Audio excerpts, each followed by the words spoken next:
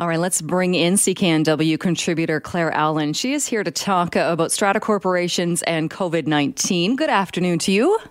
Hi, Jill. Yes, I've been pretty curious about this issue because I live in a stratified building, and there have been a lot of signs in my lobby and in my elevator discussing how my strata is dealing with COVID-19.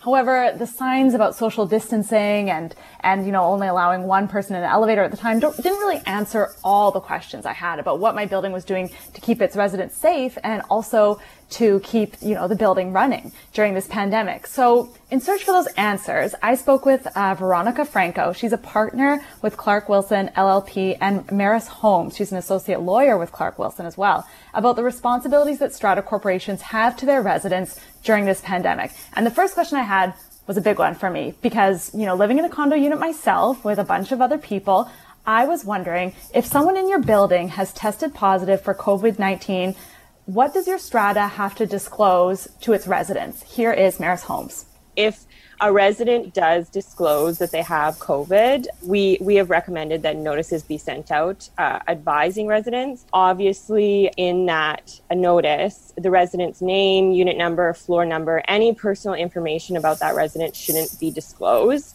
We've had in some instances that other residents want that information, but it should not be disclosed because it could possibly limit other people from self-reporting as well that they have COVID. And then when the Strata Council is notified, they can then take extra cleaning precautions and figure out how they should address this in their community.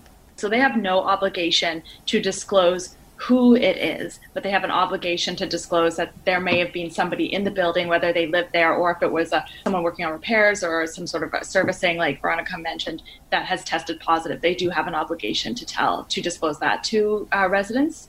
They should be disclosing it to residents that there is someone. Also, the BC government, they protect the privacy of those people who test positive. So that is another reason why you can't be disclosing the personal information of these residents. So, you don't know if it's somebody on your floor in the unit next to you, but your strata corporation should tell you that, somebody has tested positive that is either living in the building or has been in the building. And Maris and Veronica, stress that the strata corporation has an obligation to maintain a clean environment in common areas, but Veronica Franco said that COVID-19 has changed how stratas are dealing with amenities and routine repairs and maintenance. So I think a lot of strata corporations have considered or have done or taken steps to close their amenity facilities just because they don't really have an ability to monitor people who are attending or how many people attend those amenities. And so some strata corporations have gone as far as develop rules that would allow them to shut down things like their pools or their gyms, for example. In terms of repairs and maintenance, we know that construction and the repair industry, that's considered an essential service, so they are able to get their building repairs done. A lot of strata corporations have, it sort of runs the gamut. Some, starting at the time of the pandemic, when it started, we're in the middle of building renewals, for example, roof replacements or building envelope replacements, and those have continued. And then it's really up to the construction companies to abide by social distancing. But in some cases, some strata corporations have deferred some non-essential repair and maintenance.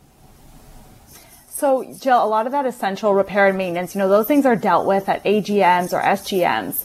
And Veronica says a lot of strata corporations have just canceled or postponed meetings in order to observe social distancing rules put in effect by Dr. Bonnie Henry. However, she noticed that the issue of skyrocketing insurance rates has created an issue for some strata corporations. One of the hardest issues right now is the insurance premium renewals. So while many strata corporations could probably get by with just deferring their AGM for a couple months, in terms of it's not going to impact their day-to-day functioning, one of the more difficult situations is when they've had a 100% or a doubling or a tripling of their insurance premiums that they have to now pay for, and they don't have money in their operating fund budget to pay for them. So in that kind of a scenario, there may be a situation where they actually have to call an AGM or an SGM in order to fund something like that. And in those situations, you take a look at sort of the complex. So some complexes are really small, so they can probably get away with having a socially distant meeting if they don't anticipate there to be much controversy at the AGM or SGM.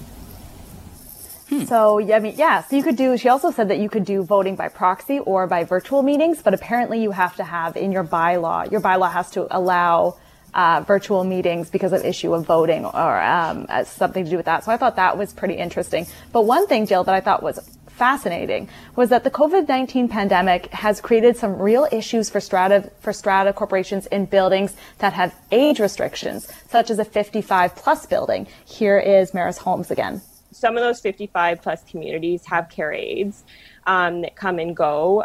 So although the government restricted in long-term care facilities, care aides that move around to different facilities, in the 55 plus strata communities, there's no such restriction. So we've had some questions regarding limiting care aides or limiting the flow of people in and out of the buildings. And so, I thought that was really interesting because obviously people are concerned about the exposure that care aides have to a possible COVID-19 case. And Veronica Franco said that while a strata can limit the amount of people entering common property, strata corporations, you can't really limit care aides coming in because that can be very tricky. It raises way too many issues of potentially human rights issues, right? Because if people who are having care aides come to assist them once a week or twice a week or whatever frequency, they probably have some kind of medical condition that requires them to have the care aide come into their home. And then now suddenly it becomes an issue of, are you discriminating against them because of their disability? And so in general, we've said you can't really do that other than the same kinds of steps that people take all the time in terms of cleaning their buildings and just being vigilant about staying away from common areas and staying at home as much as possible. So some good information there and an aspect I hadn't really thought about. And, this same goes if you live in a stratified building, make sure you wash your hands. And I'm sure that areas are being disinfected or just inquire about how often they're being disinfected. Clark Wilson LLP has a great resource on their website about COVID-19 and strata corporations. But there's also additional information available on the provincial government's website.